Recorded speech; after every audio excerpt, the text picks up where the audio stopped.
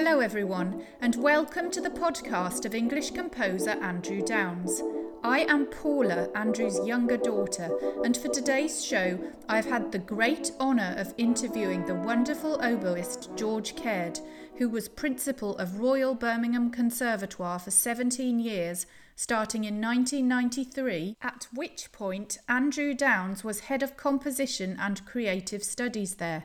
Andrew composed his sonata for oboe and piano for George for first performance with pianist Malcolm Wilson at the Birmingham and Midland Institute on the 20th of October 1995. The work was written during the months following the composer's visit to the beautiful gardens of the University of Burdwan in Bengal, India, and represents the composer's emotional response to this part of India. The Birmingham Post wrote about this work. A substantial four-movement idyll, it sounds, as in all this approachable composer's output, genuinely imagined. Its combination of Indian inspiration and ecclesiastical modality proved magical. Numerous performances of this work have taken place in the UK, Europe, and the USA, notably one by George Caird and Duncan Honeybourne in a concert of music by Andrew Downes on June the 21st, 2005 in the Adrian Boult Hall, Birmingham, to mark the composer's retirement from Royal Birmingham Conservatoire. The Birmingham Post wrote of this performance, "In Downes' fantastic 1995 sonata, in the gardens of Burdwan, George Caird's oboe swung from raucous Indian piping to limpid English pastels, exactly as this ravishing score demanded." The Netherlands premiere was given by oboist Hazel Wright and pianist David Brock at Zwolle Conservatoire of Music on December the 11th, 1996. The USA premiere was given by oboist Mark Fink and pianist Todd Wellborn in Wisconsin on January the 29th, 2009, and these players gave the first broadcast performance on WPR Wisconsin in April 2009. There was also a performance by oboist Christopher Redgate and pianist Malcolm Wilson at the composer's 60th birthday concert at Royal Birmingham Conservatoire on November the 29th, 2010. And George tells me there have been many performances by students over the years, for example by oboist Emma Cowper.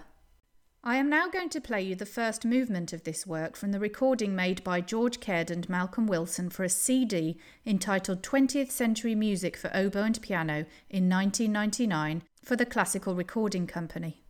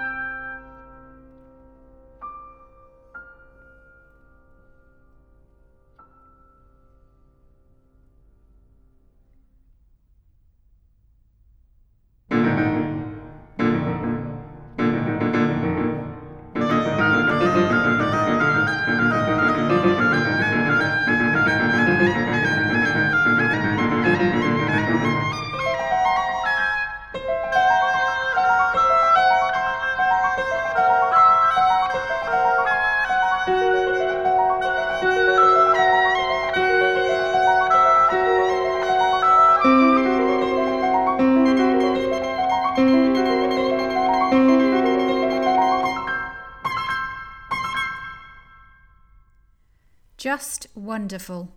This CD is available at andrewdownes.com, where you can also purchase the sheet music. And if you would like to read the library talk that Andrew Downes gave just before the premiere, or if you'd like to read his diary of his trip to India, then visit the About page.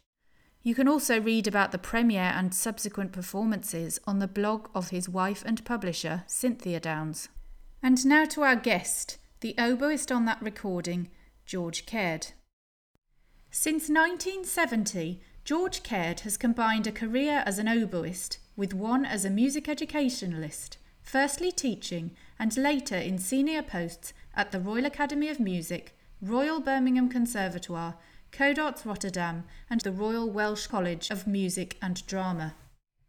George studied the oboe with Janet Craxton and Evelyn Barbarolli at the Royal Academy of Music, with Helmut Winchermann at the Nordwestdeutsche Musikakademie, and privately with Neil Black. He subsequently gained an MA in music at Peterhouse, Cambridge, graduating to pursue a freelance career as an oboist. He worked with many of London's major orchestras and was a member of the Academy of St Martin in the Fields from 1983 to 1993, whilst also devoting much time to chamber music. He has been a member of a number of leading ensembles, notably as a founder member of the Albion Ensemble, Vega Wind Quintet and Caird Oboe Quartet. George has been a committed teacher and educationalist throughout his career. He joined the Royal Academy of Music as Professor of Oboe in 1984, became Head of Woodwind in 1987, and Head of Orchestral Studies in 1989. In September 1993, George was appointed Principal of the Royal Birmingham Conservatoire, Birmingham City University, a post that he held until August 2010. From 2011 to 2016, George was Director of Classical Music at Codarts Rotterdam, and in 2017 he was appointed Interim Principal of the Royal Welsh College of Music and Drama in Cardiff. George is married to the cellist Jane Salmon. He has 5 children, Adam, Oliver, Edmund, Iona and Elizabeth, Lizzie, and 8 grandchildren, Jonah, Miles, Casper, Isla, Eva, Rosa, Nina and Lyra. Without further ado, here is George Caird. Hi George, thank you so much for coming on our show. Hello, I'm very happy to be here. Fantastic. So can you tell us, how did you get into music in the first place and why did you choose the oboe? Thank you for those questions. Well, it's interesting because I grew up first in Montreal in Canada, and I was the son of an academic. In fact, both of my parents were academics. And although we heard a lot of music and I learned the piano, music wasn't in the fore when we were in Canada. But when I reached the age of 9, we returned to Oxford in England, where my father got a job, and suddenly the musical world opened up. Mm-hmm. I was sent to New College School, which is a choir school. Although I was never a chorister, I arrived with a broad Canadian accent and rather too late for the choir trials, but my friends were choristers and I used to go and listen to Evensong on a regular basis in New College Chapel. And if you know that city, music is everywhere all the time. So I heard music being played and it was just a complete eye and ear opener for me as a 9-year-old boy. And then I began to learn the recorder at school with a lovely lady called Margaret Donington, I should say, who knew the dolmetches. So I felt there was a kind of learning from the real people. And I then had piano lessons with a wonderful Greek teacher called George Kaloutsis. And slowly, it became clear that I was really passionate about music. And then one day I went to my brother's school. My 2 elder brothers were at Magdalen College School and heard this magical concert by the river, our annual madrigal concert. And 2 older boys stood up and played a trio sonata on 2 oboes. And it was love at first sight. All right. I could not believe my ears, and I can still remember the effect of these extraordinary instruments, it almost going through me. And I just determined to learn the oboe from that day. And Paula, I think it's interesting that all these years later, I still feel the same about it. Isn't that interesting? Oh, that's lovely. What a lovely story. Yeah. So I think it slowly grew and then it became apparent. I think like a lot of us, I know that your father, Andrew, he was a choral scholar, wasn't he? And I'm sure he got drawn into music. And so did you yourself, as we've just been speaking. You join youth orchestras, don't you? And then it's kind of group effect.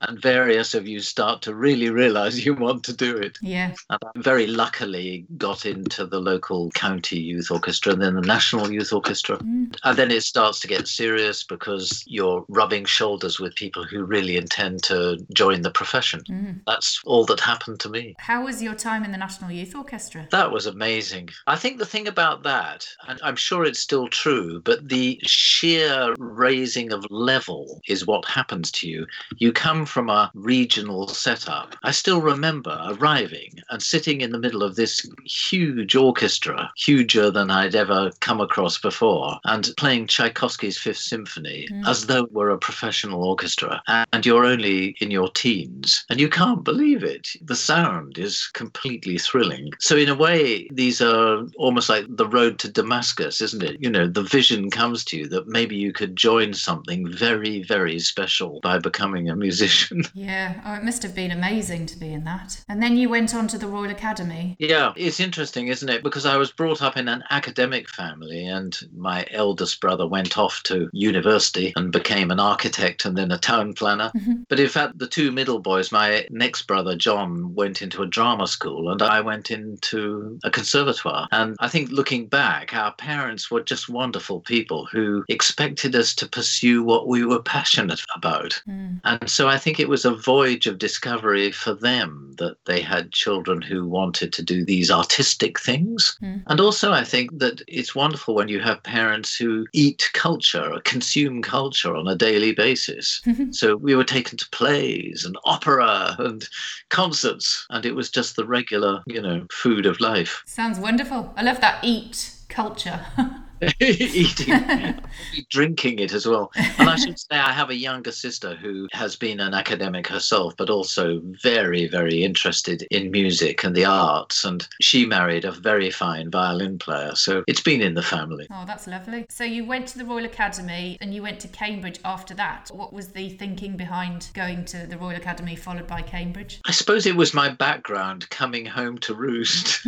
I trained as an oboist. It was a wonderful time at the Academy, learning with the great Janet Craxton, who is still seen as one of the greatest teachers we've ever had in this country. And I started freelancing already when I was at the Academy. So I felt a part of the profession. But I had this niggling feeling that somehow I wanted to do something more with my mind and that maybe a degree was a thing I should get. Whether it was the right decision, I don't know, because I have contemporaries who went straight into the profession. And in a way, I can say over the airwaves now that I regard them as, people who did the right thing by their own talents in a way that they got in and got jobs a little bit earlier than me. But on the other hand, looking back, because I became head of a conservatoire, I think I took on the breadth of taking a bit more time and really thinking about my subject and broadening my skills, perhaps. I don't know. Yeah, opened up a few more possibilities. I think so. And I think you as an academic yourself would probably realise that too. I dream of becoming a student again, so I think you did the right thing. Yeah. And doesn't it teach you that in a way you remain a student? Because I think the notion of lifelong learning, you go on acquiring skills. And I think since my Cambridge days, if anything, I've become more academic as time has gone on. I enjoy researching now, for instance, more and more. All right. Finding things out. Can you mention any highlights of each place? Well, I think I always say that the number one thing about a conservatoire is you're studying with the professionals. So it was learning with my unbelievable teacher, Janet Craxton. It was playing in the orchestra and getting the chance of playing for some very good conductors. I remember Klemperer coming to the Academy, for instance, All right. as an example. But we were trained properly. And in fact, the regular conductor, who's less known these days, Maurice Handford, that he was the assistant of Sir John Barbarolli. And you got the feeling of being trained to a very high level, that you could really play. I remember playing in the festival hall on the 150th anniversary of the founding of the Academy. And I played first oboe in Beethoven 9, and even more significantly played in a performance of the last Mozart piano concerto with the great Clifford Curzon. And again, it was an unforgettable experience that you felt you were doing the real thing. Yeah, can imagine. But then Cambridge, you come across other greats, don't you? I remember an amazing masterclass with Nadia Boulanger. In fact, I remember a class with Nadia Boulanger at the Academy, but particularly her visit to Cambridge when we put on a concert of her music and also of the music of her sister Lily Boulanger. And there we were playing her sister's music and Nadia was there. Wow. That was a memory. But many, many other things. And working under David Wilcox, who was my supervisor, and then later on Philip Ledger. These were great musicians. Gosh, all amazing. Well, I'm now going to put on Movement 2 of Sonata for Oboe and Piano by Andrew Downes, Cantabile.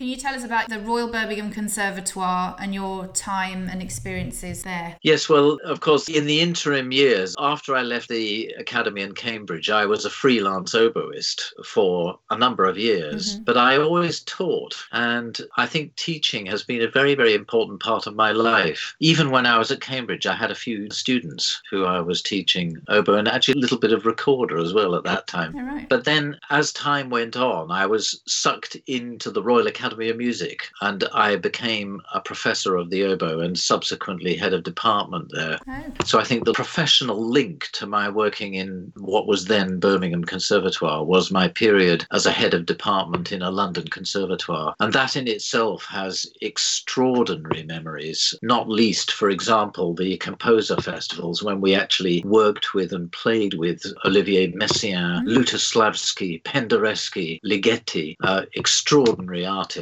used to come in those days in the 1980s. Wow. And then one day I saw an advert on the Royal Academy of Music notice board, wanted or vacant position, principal of Birmingham Conservatoire. And I just simply applied and went through the process and was amazed, I think, now looking back, to find that 2 months later I was appointed.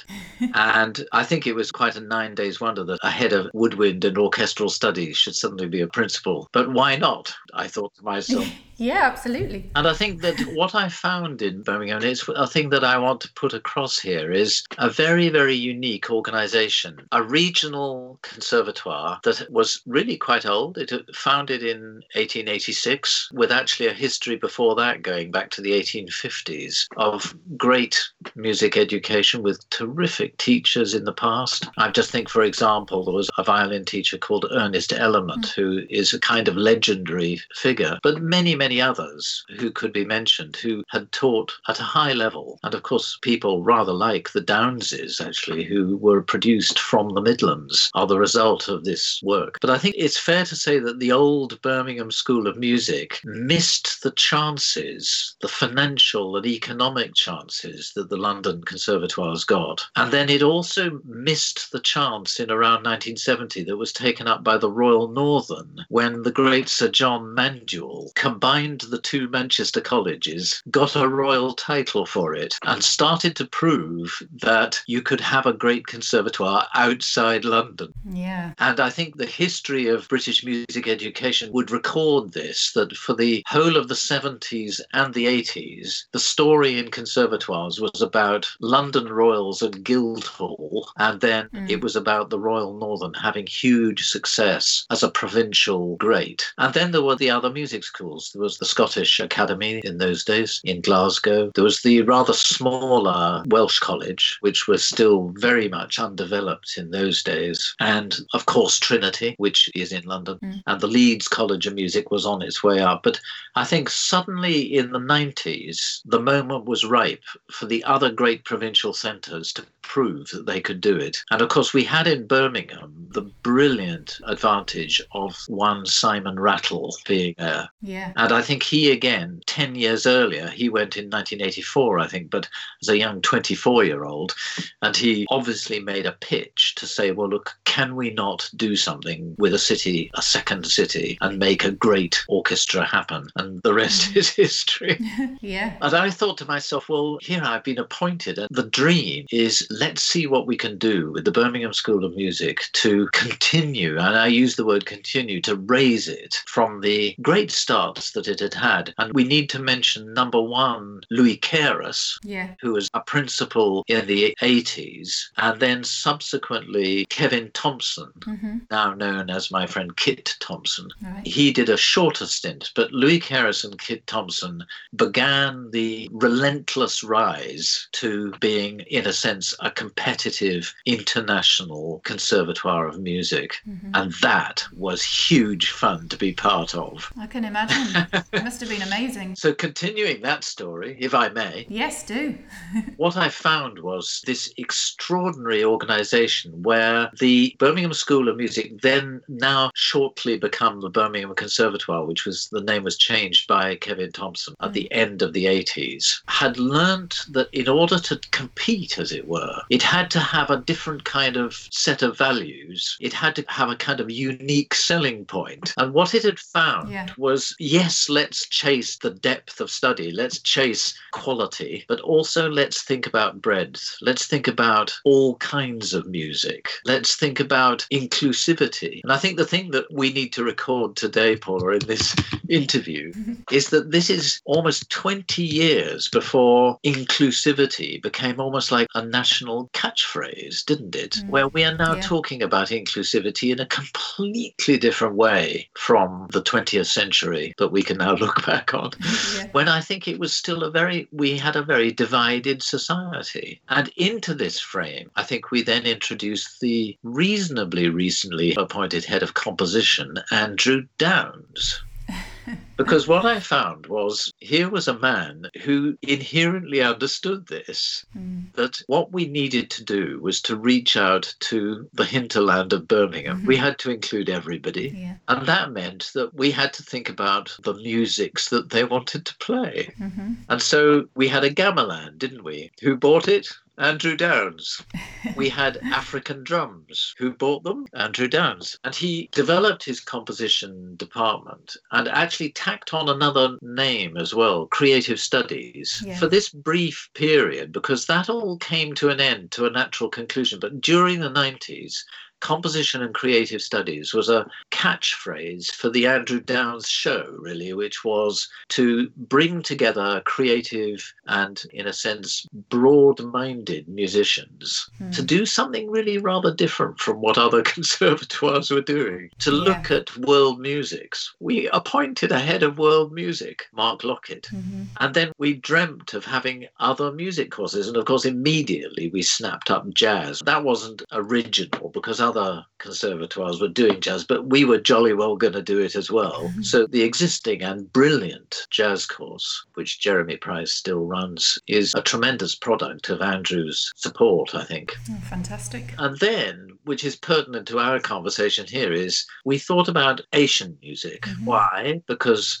in Birmingham there is a natural constituency of South Asian origin population, and also because it's a terrific classical music, the classical music of the subcontinent of India. And so Andrew, with his wonderful friend John Mayer, an Indian composer and violinist who'd spent years working in London, partly in the Royal Philharmonic Orchestra, but also as a composer. Indo-jazz fusions was his great ensemble. Yeah, it was amazing. I remember. And the two of them, I think they sat up there, up on the top floors of the Conservatoire building, cooking plans, And one of them was to dream of running an Indian music course. And this is what brought him to travel to India. We sent him soon after my arrival, actually. I'm amazed to look and see that the oboe sonata that we're about to talk about was written in 1994, which is a year after I arrived. Yeah, that was quick work. Putting two and two together is Andrew must have gone out soon after my arrival and began the exploration of what it might be to create an Indian music course. It did take a little time, but his first connection was through John Mayer with Burdwan, which is a beautiful, as I picture it, a garden city with this old university in it. So, I mean, we'll get on to that. But coming back, this was all part of the growth of the Royal Birmingham Conservatoire, which then also, by the way, developed postgraduate studies. It developed a research department, which is hugely successful now. It restarted its junior department, which is also hugely successful. And we all now know that it has already produced one BBC Young Musician of the Year. Oh, gosh. Amongst others, and some enormously successful musicians. There is a principal clarinet in the London Symphony Orchestra who is a product of the junior department, for example, Chris Richards. So we fired on many cylinders. Yeah. But I would say that for purposes of this interview is that Andrew Downes contributed to many of these dimensions. He wasn't at the forefront of early music, but he agreed with it because it was another broadening. His very dear friend and colleague Stephen Dorr, who was a famous Bach scholar, was part of the revolution that now has produced the Capelle Orchestra, which Andrew was involved in getting going. I remember Stephen Dorr's John Passion, amazing. Of course, yes, absolutely. And of course then that brings us back to, again, Andrew also, being a head of composition, thought about contemporary music and founded the Taline Ensemble, which was the kind of contemporary music ensemble. And this still continues to this day. Oh, great. So I think what I put across is that there were many, many people who contributed to the progress of Royal Birmingham Conservatoire, and it would take all day to list them. And I hope people who listen to this will know that they're not forgotten, that the curriculum designers, the heads of the courses, incredibly brilliant people, the researchers, the instrumental departments, the heads of vocal studies, the opera, all these things we dealt with. And it was like an army of generals doing this. But coming back to Andrew, is that I think what I feel is that while we relentlessly increased the level, the standard, I think, because we had to go on competing with the best conservatoires in the world. We also relentlessly pursued the breadth agenda of trying to be broad-minded about music and inclusive.